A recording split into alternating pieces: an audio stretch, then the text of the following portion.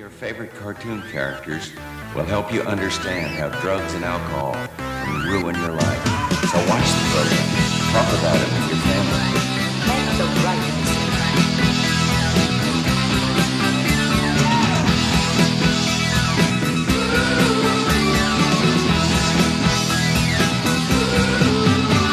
I wish I was the man with a mechanical heart. I'd conquer all my enemies alone. I'd tear the guys apart, then scatter the pieces. I wish I was the man. Hi, everyone. Welcome to Special Presentation with Mike and Ethan, or Elf will not be seen tonight. have you ever come back to somewhere that you haven't been in a long time and you're just like, oh, I'm prepared to be disappointed. I know that you can't really go home again, but you do go home again and it's just as wonderful as it was the first time. That doesn't happen often, but oh, we've come back to the last of the Garfield CGI movies and oh, it's like chocolate syrup all over you. This was pretty incredible. Because long time special presentation heads will remember that we did Garfield Gets Real, which was the most bonkers thing that we've ever watched. And then we watched a Garfield's Fun Fair, which, even though it was a direct sequel, was incredibly sedate compared to Garfield Gets Real. It was just like a pretty normal Garfield special. Yeah. Other than the fact that, if you had not watched Garfield Gets Real, the fact that it still takes place in this alternate Garfield universe is a little strange, but other than that, it was pretty normal. Then we watched Garfield's Pet Force, and it was like Garfield Gets Real, but more. Yes. So, this is probably the most insane thing that I have seen in my entire life, and I know we say that a lot, but this was pretty. Jim Davis is just a madman. I mean, I think that's really yes. what it comes down to. I mean, well, I have more appreciation than ever for Jim Henson as we put it earlier, a singular talent. It's like, You mean Jim Davis? Jim Davis, yeah, and we keep saying Jim Henson too. Yeah, we know. We keep doing that. That's we the thing. love Jim Henson, but I'm starting to have more respect for Jim Davis as a Jim Henson figure. That's the thing is, I think everyone just assumes, okay, the Garfield comic strip is, it's about a cat that hates Mondays, and it's so just, it is just such a, generic thing that everyone just assumes, oh, well, Jim Davis has got to be, the world's least creative cartoonist. But as we know from, a lot of the other auxiliary Garfield media, like Garfield's 9 Lives and Garfield's Garfield's Wacky Zoo or A to Z Oh, yeah, Garfield? Garfield A to Z Zoo, yeah. Yeah, like Jim Davis has some pretty crazy creative ideas, and this trilogy of CGI movies, I think, is just it's probably the most out there he's ever been. Even beyond that one where the animals all start talking. Yeah. I would say that this trilogy of movies is the equivalent of like the last 3 or 4 Harry Potter books after she fired her editor and just put fuck all everything into them. Yeah. I really feel like these movies are the purest expression of Jim Davis's id, because he did write them, and they feel like like no editing, like how, when kids are playing a game, like a make-believe game, and they're just making up random things as they go along, and it just keeps getting more and more convoluted. That's really what these specials feel like. The finest example of that in media is, I think, Adventure Time, but this is an even rawer version of that. Yeah.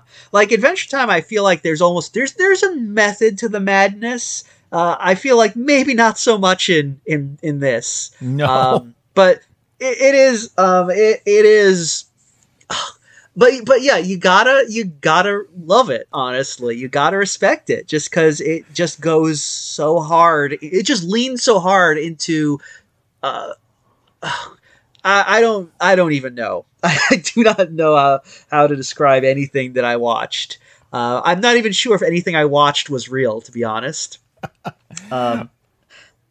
Because I actually, because as I mentioned earlier, I was actually on shrooms when I saw this movie, so the whole time I was like, I don't know if I'm actually seeing these things or if this is all just one long hallucination.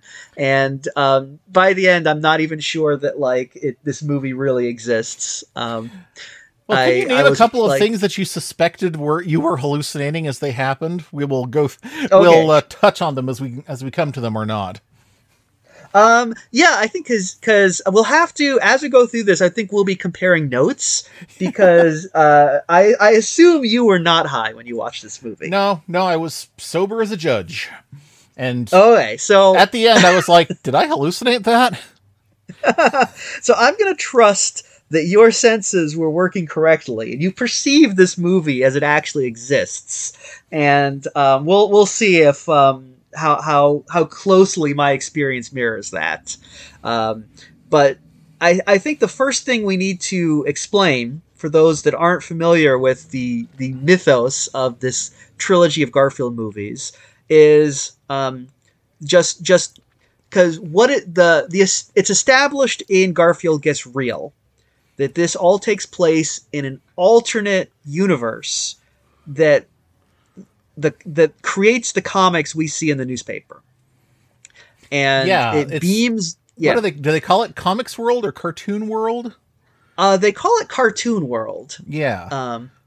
Now they have a technology that allows them. Basically, Garfield is an actor who appears in a comic strip, and they use like a beaming technology when they film his comic. They beam it into the newspapers in our world, and that's the premise of Garfield Gets Real. Yes. There's a lot more to it than that, but it doesn't really factor into this movie. No. And that's the thing, is that premise is completely irrelevant to the plot of Garfield's Fun Fair, and pretty irrelevant to the plot of Garfield's Pet Force as well. But I guess because they established it in that first movie and they wanted this trilogy to hang together, they decided to keep that conceit, which just makes this third one feels a stranger. I mean, if you haven't seen the first one, it's very weird. It gets even weirder because you're just wondering, well, we'll go through it and you'll see why. Now, but I don't believe any other Garfield media has kept to this canon. Every other Garfield media is just Garfield is real. Garfield is just, it's a normal Garfield thing, I think. Yeah, I think that they use the same CGI models in the Garfield show, which came later, but I don't think it specifically takes place in comic book world. No, I just actually, after watching this, I watched an episode of that, which I believe we should also do an episode of our show on, because I feel like the Garfield show, it's sad to watch it and remember what Garfield and Friends was like. Yeah. It's fallen. There's been a deep dive in quality, a deep slide, and I don't feel like I'm saying that. Have you ever seen a truly bad Garfield thing? I'm gonna say that the new Garfield show, I think it's pretty much the worst Garfield thing that I've seen. Dang. But we'll talk about that on when we discuss the Garfield show. There's so much to talk about. Click subscribe and be sure to listen to our Garfield show episode when it happens. Yeah. Now, Garfield's Pet Force, as I understand, this is a long-term project because there's a series of books and comic books about Garfield's Pet Force that pre-exist this film. Yes, Garfield's Pet Force got its start as a simple, what do you call those disposable parts of the comic strip where it just shows the logo and then you have hi Snuffy, hello, and then they start the joke? Oh, I guess like a topper? A topper, yeah. It started out as a single topper for a Garfield strip where it showed Garfield and his surrounding cast as superheroes. And we had Garfield, Odie, Arlene, Nermal, and Pookie as a superhero team. And that got a big response from the kids because they later in 1998 spun it off into the book series, a series of young adult. Young adult can mean anything, but so not quite young adult so much as older children novels called Garfield's Pet Force, which Wikipedia describes it as another universe, one which exists parallel to Garfield's own. A team of 5 superheroes known as Pet Force serve Emperor John as protectors to his throne. Ruling the galaxy from the planet Polyester, John's reign is constantly opposed by the evil Vetvix. When Vetvix uses a new weapon and strips Pet Force of their powers and sends them to a ghostly dimension where they will be trapped forever, John is forced to have his right-hand man, Sorcerer Binky, use a dimensional portal to find the 5 alternate versions of the heroes to take their place. In Garfield's universe, Pet Force is a best-selling comic book, and when Nermal buys the limited edition 100th issue, it becomes a portal through which they are pulled into the alternate universe, becoming the new Pet Force. Although they return to their own universe after the initial adventure, they subsequently return to fight Vetvix and other evils when needed. Okay, so several things. The plot of the Pet Force comic book or book series is relatively similar to the plot of Garfield's Pet Force, the movie. I think what makes it especially confusing, though, is in Pet Force, the movie, it's not just that there's an alternate universe with the superheroes. It takes place, the Garfield universe is also an alternate universe. So there's the cartoon world where regular Garfield lives. There's the superhero universe where superhero Garzooka, who's the superhero Garfield, lives. But then there's our universe. So there's that extra wrinkle just to make it that much more confusing. We have to go deeper. Also, in my opinion, the biggest problem with this film, no Sorcerer Binky. Yeah, I want Sorcerer Binky. But why doesn't Binky show up in any of this stuff? I mean, I like Wally, but Binky is better. Yeah, I mean, I'm super disappointed, actually, because Binky was always one of my favorite things as a kid. I actually thought he was extremely funny. Just because he yells. Funny. Screaming with Binky is great.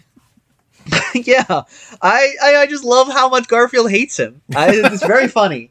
But, yeah, we don't get any Binky. Now, I guess because Garfield's Pet Force I can't believe it's from 1998. That's like 23 so years long old. Ago. And I'm just finding out literally tonight that there was a pre-existing comic book and book series about Garfield's Pet Force that's been around for 23 years. I guess I have to turn in my biggest Garfield fan badge, because clearly I'm not. There is like an animated trailer for Garfield's Pet Force from 1998. Apparently it was a failed series pitch for a cartoon that never happened. And this one it's not CG, it's animated, in the traditional way that we kind of expect to see Garfield animated. And the two things that are kind of interesting about it is that Pookie is also one of these. Yes, and this he's called Kompookie. Yeah, Kompookie.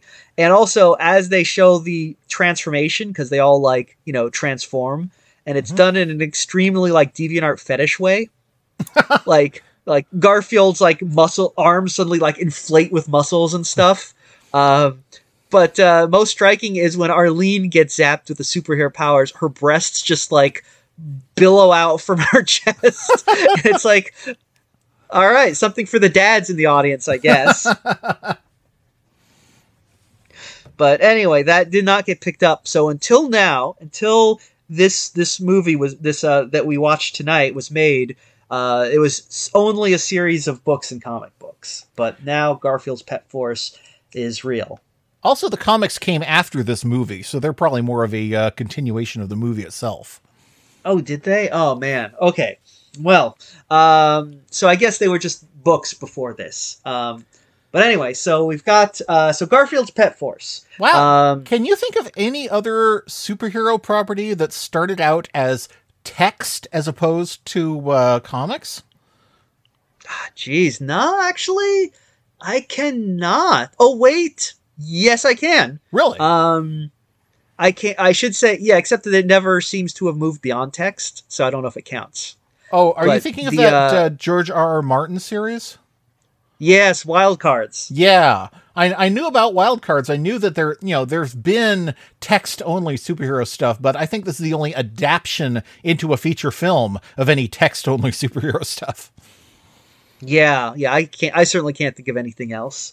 And I can't think of any other superhero property that would be adapted in such a yeah, okay. Bonkers. Yes. This shit is bananas. It is crazy in the coconuts. But anyway, so we've got so the movie starts. Should we just get into the movie? Yeah, let's get into talk the about movie, which starts with we get a look at an interstellar what do you call it? Directional sign where it shows you all the different ways you want to go, and we zoom in on a pointer showing you the way to the planet Dorkon, and not polyester, apparently. Yeah, not polyester. No, instead it's the planet Dorkon, and as you zoom in on it, you can hear the light bulbs that are flashing unsteadily, going dork, dork, dork, dork, dork. Oh, I missed that. Yeah, there are some interesting sound design cues in this movie. So we head to Dorkon, which is a planet of it looks like a planet of coronaviruses. Yeah, I guess the point is they're all dorks. Is that what's supposed to be going on in this? Because John is the emperor. They just look like normal people. Nobody. They don't seem that especially dorky. Well, I guess that's why Wally lives there. It's the thing is because John is the emperor, and he mentions that he is too dorky for anyone on Dorkon to marry him. So I assume that they're supposed to be a planet of dorks, but they really don't lean into that. You don't see, like you said, we barely see anyone on the planet. I think there are a couple buildings that have beanie copter hats on them, and I guess maybe they're supposed to be dorks, but I don't know. It's true. They don't do much with this. Okay, so let's see. Yeah. Oh, I'm looking at the arrow guide now, and there's the planet Tattooing, very clever. Oh, I get it now. And the planet Petaluma, okay, and Eclair 4. Okay. And Ripdun, I have no idea, but that one is a dismembered airplane wing. Arus, okay, I don't get it. Dorkon, there we go, and So Thrill Us. So I guess that's where the cool people live. I guess. I don't know what Jim Henson. Sorry, Jim Davis was. I don't know what he was going for here, but yeah, all right. I mean, them's the jokes. But when they arrive, okay. So, but on Dorkon, if I remember correctly, Professor Wally. Professor Wally, and this is in the superhero universe, so he is the superhero equivalent of Wally Stegman from the comic strip Life Stinks, who was in, because we met him in Garfield Gets Real. Yes, he's an inventor who is a friend of Garfield's and has his own comic strip where he and his wife Bonita trade barbs. Right. So Professor Wally, he looks like regular Wally, but he's got a monocle, and he's got a little, I don't know, kind of a Victorian suit type thing, I guess, that he's wearing.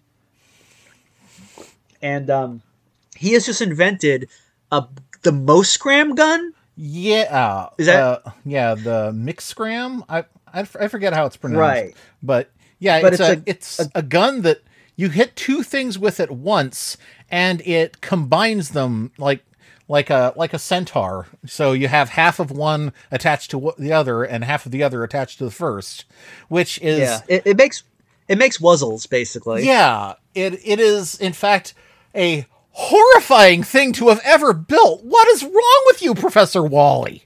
Why? Yeah, it's like exactly, and even worse, if anything that you shoot with the Moscram gun becomes your mindless slave as well. So Wally. it's like it's horrifying, and I don't know.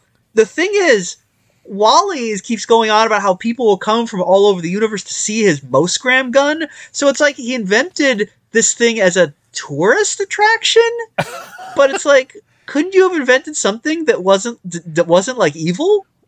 You know? Yeah, I mean, we quote The Simpsons a lot around here, but this is an example of, well, the technology does admittedly only have evil applications. Yeah, seriously.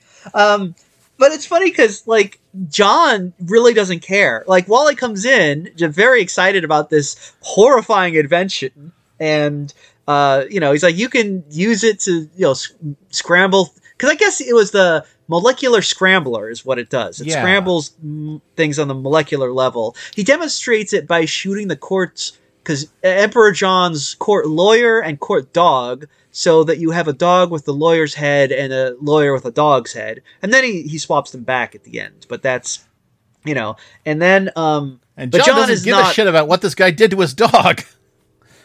No. John doesn't care about it. He's just too depressed because the court is so empty without a wife. And he, as we said earlier, he's too dorky for Dorcon women, so only a woman from outer space would marry him. Does it seem weird to you that John has such rich red hair in these cartoons? Yeah, that's the least of the things. Yeah, I know, but I was just struck by how seeing King John sitting on his throne wearing all green with red hair, I was like, wow, he's the king of the leprechauns. I'll tell you one thing I don't like. I don't like John's new voice. Yeah, I miss Tom Huge. Yeah, I mean, the thing is, Tom Huge, like, when he does John's voice, you don't really... It's not like a super distinctive voice, So, like, you don't think much about it when you hear it. But when you hear someone else doing John, you're like, oh, that it just doesn't capture the everyman dorkishness of John like Tom Huge did. So, also, when John really has an explicit nose, he looks less like John. Yeah, I don't like that either. Also, kind of weird. Frank Welker is in this, and he does Garfield as well as a lot of other voices. And it is very strange, though, that he does not do Odie's noises. Oh, no, that's Greg Berger, the only person who returned from Garfield and Friends. It's just so strange. I mean, I guess it makes sense because, like, he's a returning person, but, like, I've never seen a thing where Frank Welker wasn't doing all animal noises. So, just kind of weird. I also gotta say, I'm really not a fan of his Garfield. I know he's trying hard, but no, there's no in his Lorenzo music. He really just, and as a matter of fact, I would say that he should have committed to the Garzooka voice for Garfield.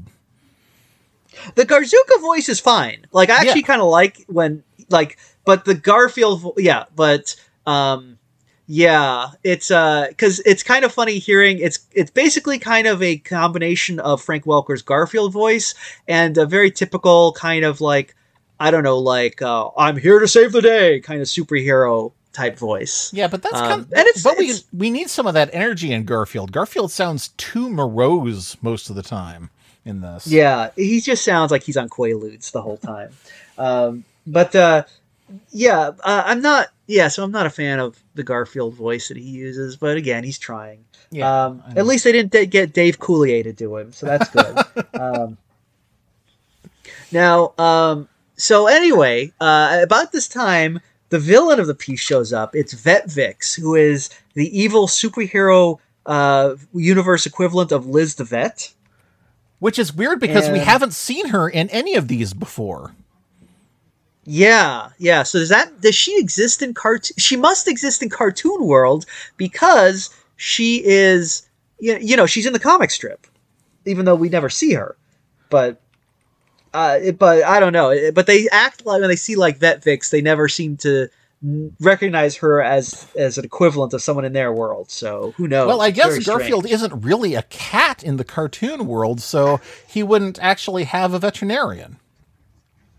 Oh, that's true. Because in the cartoon world, Liz would just be another actress. Yeah. Like who would come in occasionally to be in the, the comic strip. And Yeah. she's not like a regular character. She's only Not in at there this point. Now occasionally, we see so- her a lot more frequently. She and John, since she and John are officially dating now, she has been upgraded to basically the role that Lyman used to have. But at this time, we would go months without seeing Liz, maybe years. Oh, okay.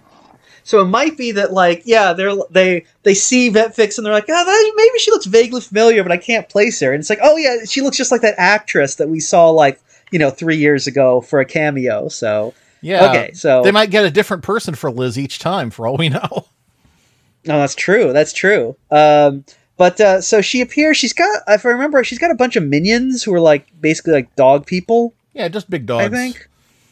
Okay, so she's got some big dogs, and now I'm kind of hazy on something on some of the things that happen next.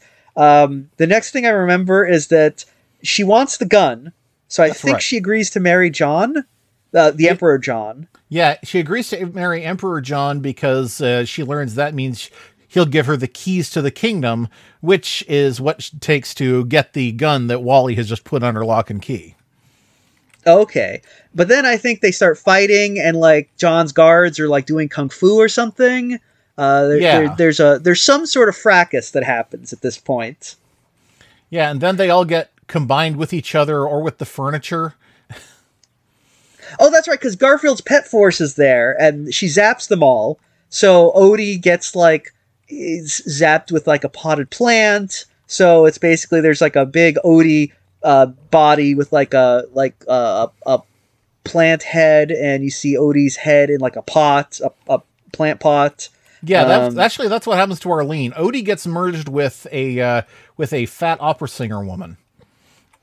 Oh, that's right. Do you show what happens to Nermal?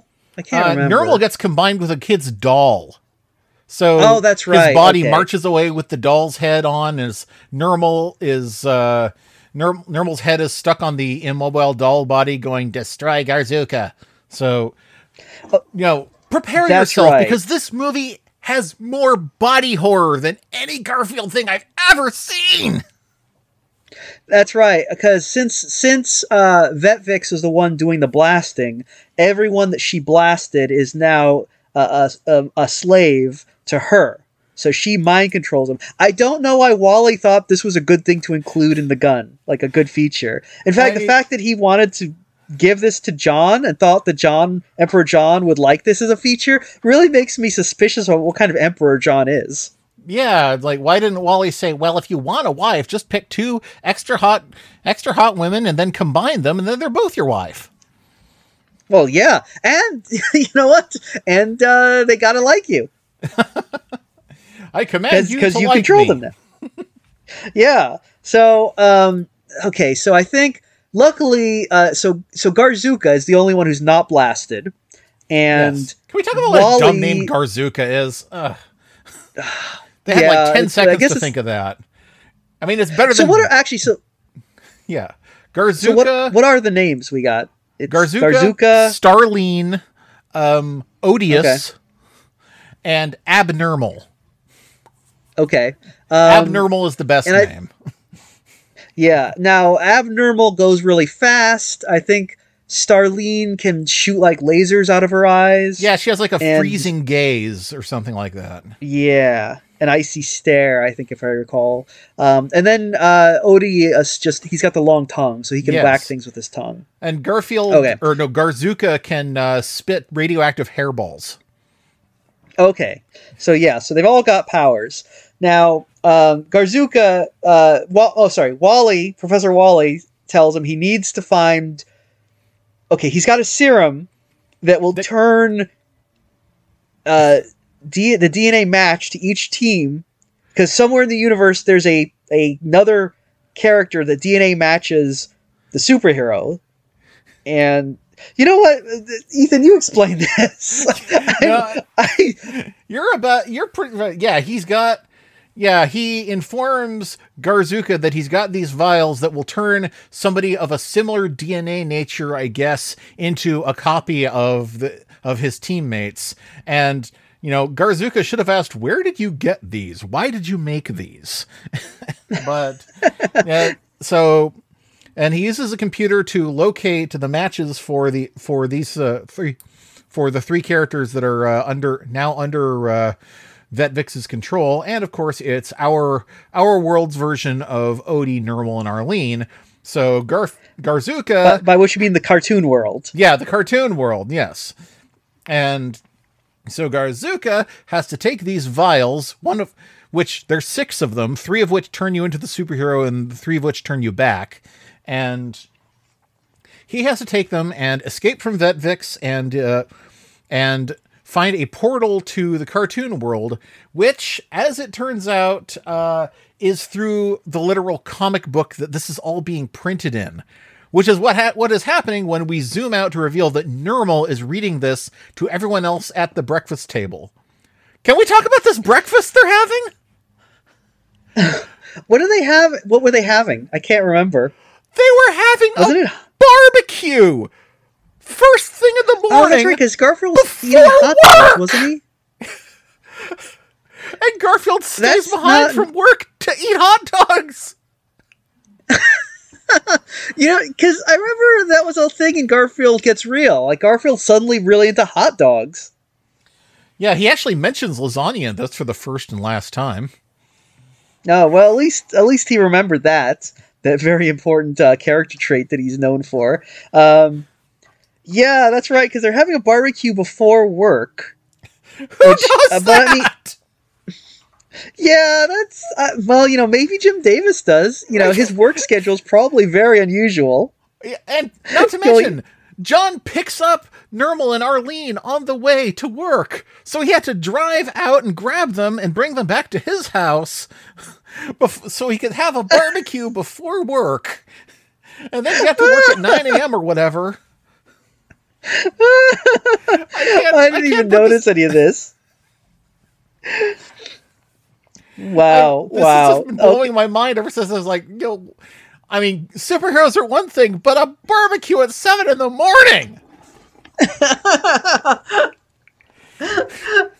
Oh man, this is just full of and also Garfield decides not to go to work because he just wants to eat hot dogs. Yeah, I don't get it. Yeah. And he just stays behind to eat hot dogs and is like, Garfield, do you think that they can film Garfield without you? What do you think is going to happen? This is kind of what happened to Garfield Gets Real too, isn't it? Where he's like, I'm going to go into an alternate universe from which there is no return because I saw a hot dog. And it's like, Garfield, there are hot dogs in your universe as well. It's not like an astonishing lack of ability to see, project what's going to. There's a word for that, I'm sure, but I think I suffer from the same thing as Garfield, so I can't judge. he just can't. He doesn't have any.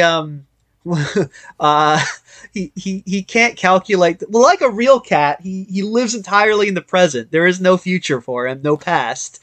Which makes it all the weirder that he's only playing a cat. Oh, that's true. Oh my god. So, okay, but we also have to point out this bizarre layered metaverse they all live in, because our world, the real world, exists. Garfield lives in the cartoon world, which is where all the comic strips that we read are real. Okay? Yeah. But then there's another superhero world where all the comic strips that they read in cartoon world are real. So, at the same time, though, there are superheroes in cartoon world. Yes, we see a superhero multiple times, and he doesn't help. No, he's in the first one, Garfield Gets Real, and he's in this one too, just a random guy who flies around. And, if you hadn't seen Garfield Gets Real, because it's never really mentioned the real world cartoon world thing. In this one, you would just be like, why is this superhero flying around? Also, why does John's car blow bubbles? Yeah, they don't. They assume that you have been watching these back to back, so these movies were made exclusively for us, weren't they? I mean, apparently they were only shown theatrically in Turkey and Brazil. And apparently they were a really huge hit in Brazil. So I don't know what that says about Brazil. Well, Brazil is where all those movies like Ratatouille get made. Yeah, you know what I think they did? They just had it playing on a loop in the hospital when Bolsonaro was in there with all his COVID complications. Oh, like the 18 times he got sick, and it just got huge because of that. But yeah, but no, you're actually like Brazil is where Top Cat is really huge too, isn't it? So maybe it's really like cats. Yeah. You know? Funny, there isn't a cat in Monica's gang. Oh, yeah. Huh. Weird. Huh. All right. So anyway, this layered metaverse thing is kind of confused, especially because Nermal is reading a comic book about Pet Force, and it's like, Nermal, have you ever noticed how all the characters in this look a lot like you guys? I mean, yeah, isn't they that kind of never weird? pick up on that. Yeah, I mean, John seems to notice because when they go to the stand, John says, I'm really interested to learn more about that handsome emperor, but nobody else seems to figure it out. Even though actually their names are very similar as well, Yeah, Nermal doesn't even pick up on the name Abnormal. These are some dumb actors playing cats. Yeah. It is funny when Arlene is like, oh, that Garzooka is really easy on the eyes. And Garfield's like, I'd like to see him beat me in a hot dog eating contest. It's like, okay. Garfield loves hot dogs. Boy, Garfield cannot get enough hot dogs. Also, I love this newsstand they go to that's shaped like a little man flashing you. Oh, yeah. I like the newsboy who's got news written on his apron in Comic Sans. Yeah. Who is really hostile toward Nermal for buying a comic book. Yeah, it's like that's really bad customer service. I mean, it's just weird. I try not to be rude to people who buy cigarettes from me, but yeah. Well, it's funny because I guess because Nermal is kind of an asshole when he's like, "Hey, don't wrinkle that. It's a collector's edition." But still, I mean, he's all like, it's weird how he's not just like hostile, but like he's like, I mean, it's not just that he's disgruntled. He's like, yeah, like you said, he's actively hostile and just like, kind of just like yelling at Nermal about baby aliens are coming. Whoa! It's like, okay, pal, you don't need to be so extra about it. But I guess they want to set that up because, in fact, aliens are sort of coming because Garzooka comes out of the comic. And yes, but not the comic that Nermal buys. He comes out of the next one. Like, that's right, because Nermal is reading the comic and he sees himself in the comic because they're seeing what's happening right now, right? So they see themselves at the barbecue. Themselves at the barbecue, and then he skips forward and finds that the rest of the pages are blank. Because it hasn't happened yet. Ooh. But here's the thing. So this comic book that Nermal is reading depicts things that are happening in the comic, the superhero universe. And since now Nermal sees himself in the comic book, does that mean that there are also normal versions of Nermal and Garfield and Odie in the superhero universe as well? Well, I mean, it also shows the newsstand kid too. Is there like a version of him? Oh my god, yeah, it's like the last visible dog. It's just like if it shows that implies that in the superhero universe there is also a copy of the same comic book, which in the superhero version of that newsstand, where presumably another version of the Garzooka would come out of from some other superhero subunit. I don't think Jim Davis thought this through. No. the implications of everything in this movie are just. I mean, I won't say they're horrifying, but they're just endlessly confusing if you start to think about it. But I mean, it is a piece of children's entertainment. We're not really meant to think about it. I just can't get over how badly developed Nermal's face is. Can we talk about this? Nermal has this permanent smile that goes over his pupils. He cannot change his rictus grin, and it shows how much the character of Nermal has changed. He's not considered to be cute at all in this. Oh, that's right. They don't bring that character trait up at all. No, Abnormal's power is pestering. Interesting. I feel like as they were making these films, they realized, look, the Garfield universe consists of about 5 characters. We're gonna have to fudge this a little bit to make them kind of fit in these these round holes, you know. Boy, do you think I don't know. John's parents in the strip are his real parents in Cartoon World? Oh, damn. You know, that's a good question because Garfield is sort of his cat in Cartoon World. Like, he lives with John. He sleeps in a cat bed. But he also talks and is sentient and apparently is, you know, I don't know, his own person. So, there's a lot of, my brain.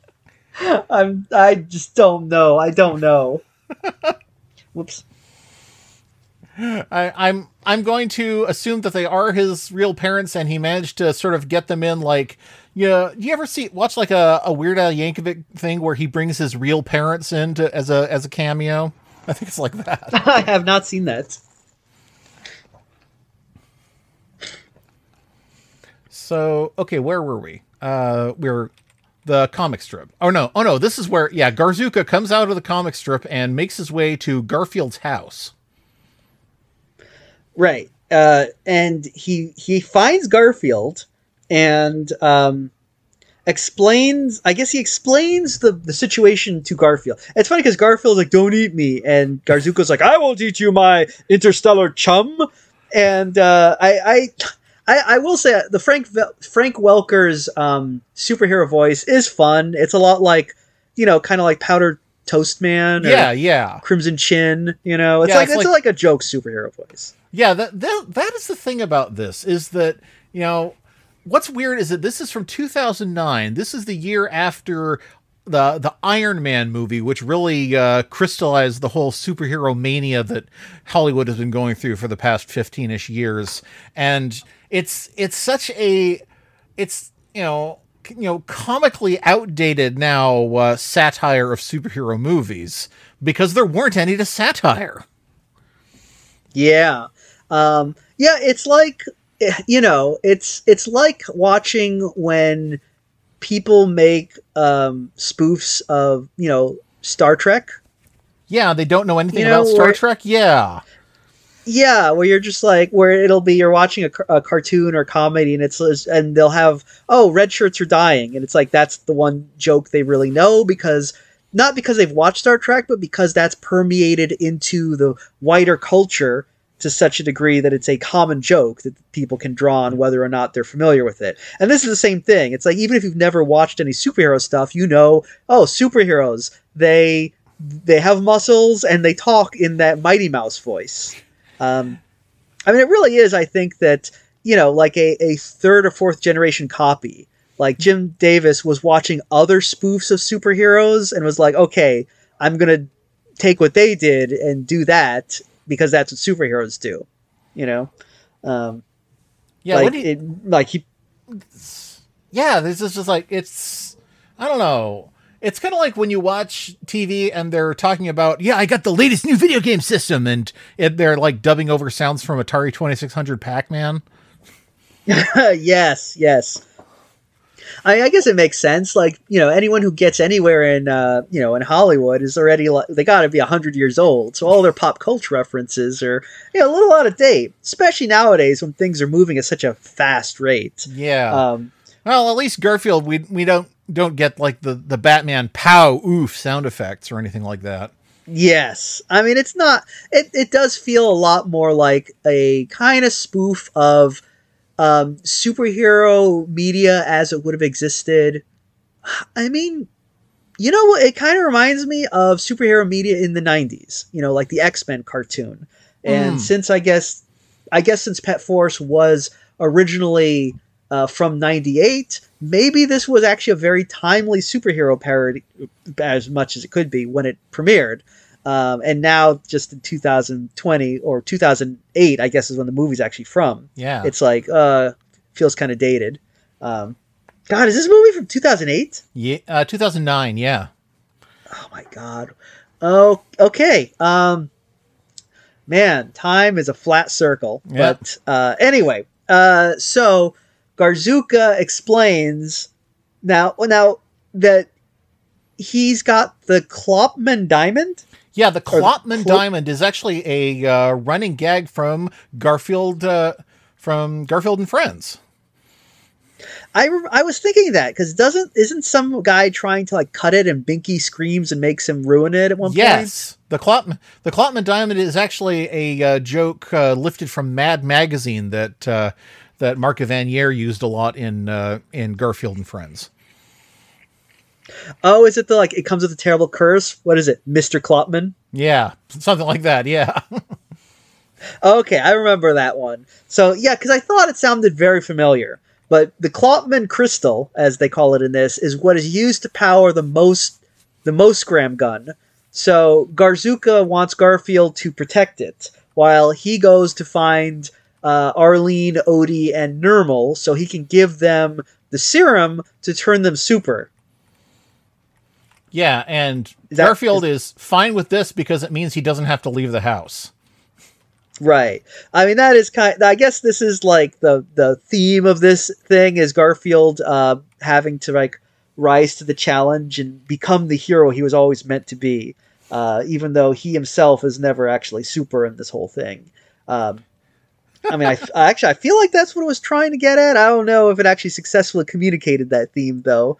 But I also might have missed some things because I started kind of blanking out a lot when they were doing, I don't know, when they did some sort of weird fly shenanigans later in this. Oh yeah. You're gonna see a lot of that. Yeah.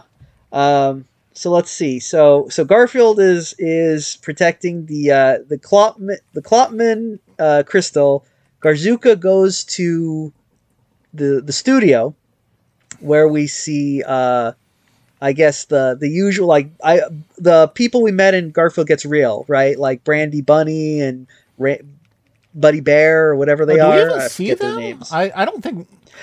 Let me maybe not. Let me scramble through the video because I think we only most scramble through it. We do see the Stedmans, but we don't see. You're right. The bear and the rabbit are there. So, and there's this. Yeah, I think this weird thing about the timeout corner. What is going on there? Oh shit! Okay, so the timeout corner. Okay, so that actually happened in this. That was real. Yes, you didn't make that up. Okay, well, because if I remember correctly, Betty, who is the production assistant, who's like 2 feet tall and has like gigantic hooters. And every time we watch any of these movies, like someone will walk into the room and see Betty. I mean, like in the actual room here in the real world. Yes. Like this time my wife came in and was like, what the? Because why does that child have like H-cup breasts? But yeah, she's not that much shorter than John. She just has sort of weird proportions. I mean, I assume they just used the same character model as the little director guy. They just, sort of mutated him. Yeah. It looks like the same base. He's even kind of got the puffed out chest. It's like she does. But Betty has invented something that to replace, I guess, the coffee, the coffee machine, which is a corner where you can think good thoughts, and it's like a little force field with lots of little smiley faces in it. And John is like, "Oh, what a great idea!" And he steps into it and immediately starts like kind of giggling and going. And I was like, "Oh, it's like it's a corner that gets you high." Apparently, is that what's going? Is that what's going on? I thought it was just a place where you think good thoughts, but no, it forces you to think good thoughts somehow. So there is, in fact, some sort of mechanism here. I thought it was just like, take 2 minutes to think about your day, but how did you build this, Betty? Did you use the Klopman diamond? I mean, it's weird because first of all, that like it's Betty. Because Wally has been established as the inventor character, but apparently Betty is inventing too. Although this doesn't seem to be any mechanism or machine that does it. It's just literally like an area where you walk in and it forces you to think good thoughts. It's like the Zone in Stalker, but good. It's just weird. It's this little It's just I don't know. It's like I feel like you could write an SCP about this thing because it's just bizarre, and all their little floaty smiley faces in it too, right? Yeah. I mean, this is the cartoon universe, so there doesn't need to be any kind of mechanism, I guess, except that they're using them all the time on the stage when what's his name, Isaac, the technical director? Eli, I think. Eli, yeah. I think it's Eli, isn't it? Yeah. Yeah, Eli. I guess, God, imagine if you watched this without watching Garfield Gets Real, and so you just thought this was the normal universe. And imagine if you watched this without having read the Garfield strip. Oh my God. Yeah, you'd be like, okay. Just imagine that you thought this was what Garfield the strip was like. You'd be like, oh my God. Yeah, imagine you'd be really disappointed these when movies, and then you like move to America or something, and you see that the Garfield strip is in the comics page, and you're like, "Oh my God, it's all true!" Hi, Garfield. Can you see me waving? Yeah, the Garfield Panopticon. Oh my God, it's but this thing with the smile zone or whatever it is, it's weird and but I guess it's kind of a Chekhov's gun moment because it does come into play later in the movie. I completely forgot about it after they showed it because, reasons, but yeah. Yeah. I mean, I also thought that right now I was pretty sure that I had hallucinated it. Because it just felt like, I was like, I'm imagining that Garfield is getting high as well. Okay, sure. I get, all right, sure, whatever. But no, that did happen. So I really don't like John's freckles either. He looks like he has rosacea. Oh yeah, it's not good.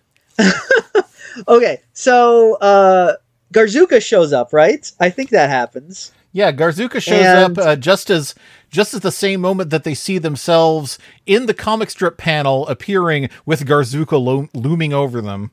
And he gives them the vial to turn them into superheroes, and Normal is like, oh, okay. He drinks it. The other two drink theirs, and here is yet another of the many things that are established in this movie that come to nothing, which is that it takes a while for the drug to kick in. Yeah, that's right, because why is it just happens eventually, doesn't it? But it just eventually happens with no real... just I guess they had to establish Vet-Vix before they showed the new superhero identities. I guess. Although we've already seen what they will look like as superheroes because we've seen their superhero counterparts. But it's weird, this whole thing, and that's when like Arlene is like, have these been tested? And Garzooka's like, there's never been a need. And it's like, oh, okay. Again, this whole sequence, I was just like, why is... It was, I guess, maybe because, like I said, I was kind of high. I was like, why is there so much drug use in this film? Yeah, it's like there's a lot more. I I felt like the film was just calling me out. Like my guilty conscience is just manifesting like Garfield drug abuse or something. I just also Garzooka. Watching Garzooka, I just kept thinking about that.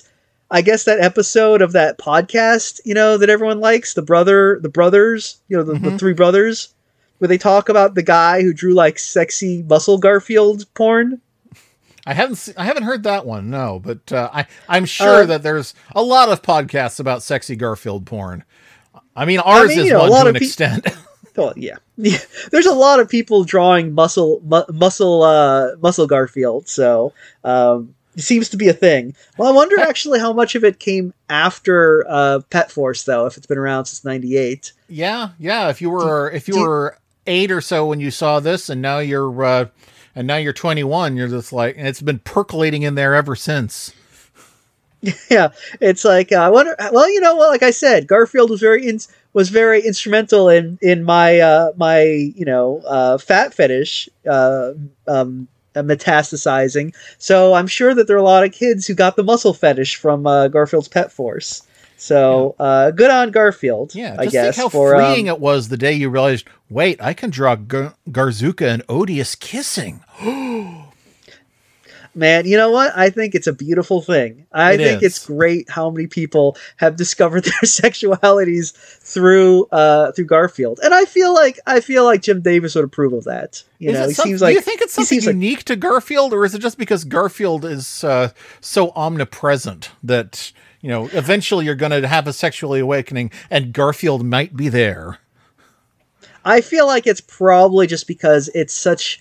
It was such an omnipresent part of childhood, at least in our day. Yeah, Garfield was he was kind of like the background radiation of your childhood, because Mickey Mouse or Bugs Bunny, you'd see them a lot, and they were more flat, they were flashier, but Garfield was always there in the background. Like every day you see him in the newspaper, then he had a TV show. He's like low key, but unavoidable. And he never overplayed himself, so it's not like you ever got sick of Garfield like you would some other people. Yeah. But I don't know if that's true for kids anymore. I mean, since Garfield, I feel like today there are probably fewer and fewer kids who get their fetishes from Garfield. I don't know what kids watch nowadays. SpongeBob.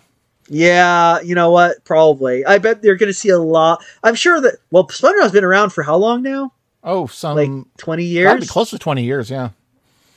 Okay, so I'm wondering what kids got. So anyone who would have gotten. So they're probably kids who have gotten fetishes from SpongeBob. I'm sure that there are lots of kids who have now fetishes for those like grotesque, super detailed SpongeBob faces when he gets sick or something. I'll bet a lot of kids had a scary awakening to that scene in the movie where SpongeBob and Patrick dry out and become a real sponge and starfish. Oh, yeah. Yeah. There are a lot of kids who now have realification fetishes. and they bought Garfield Gets Real, and they're like, God damn it, talk about false advertising. Oh, my God. You're right. Man, that's actually an interesting idea to, someone becoming, they have a fetish for, cartoon things becoming real. Like they'll watch the end of the Phantom Toll Booth and be like, yeah, that's the good stuff. I wonder if this is a thing. Where can we look it up? The problem is what is it called? I mean, I don't think they'd call it realification, but detunification. I don't know. There is tunification, so I mean, it would be interesting if there actually was a detunification. You know what? I bet I know just the people to ask. Because I know a bunch of tunification people, so I'm gonna be like, hey, is there anyone who gets off on the opposite, and they'll just be like, we never speak of them. We speak of them in the same voice as the deflation fetishists and abortion fetishists. Ugh. I don't think that even exists. Well, you know what I just realized? We've come up on an hour, and I think we're not even halfway through this thing, so I think we're going to get a two-parter. Yep. Okay. So yeah, we gave you a double-sized one for Garfield Gets Real, but I think Pet Force deserves the full 2-week treatment. So we'll see you next week for Garfield's Pet Force, and we'll finally introduce Garzooka. Oh God, you can think of like 10 better Garfield superhero names than that. I bet. I mean, I can think of zero worse, to be honest. Garpistol? Gargoyle? That's cool. Yeah, he should have been Gargoyle. Oh, but it sounds like Gargirl. Oh, that would be the femme Garfield. Yeah, do you think there's do you think there's like gender swap versions of this in another comic universe? Oh, I think it's like one of those like the Forest of Time type things where there's just like infinite Garfield universes with slightly different. I guess it's like Sliders. Yeah, Sliders.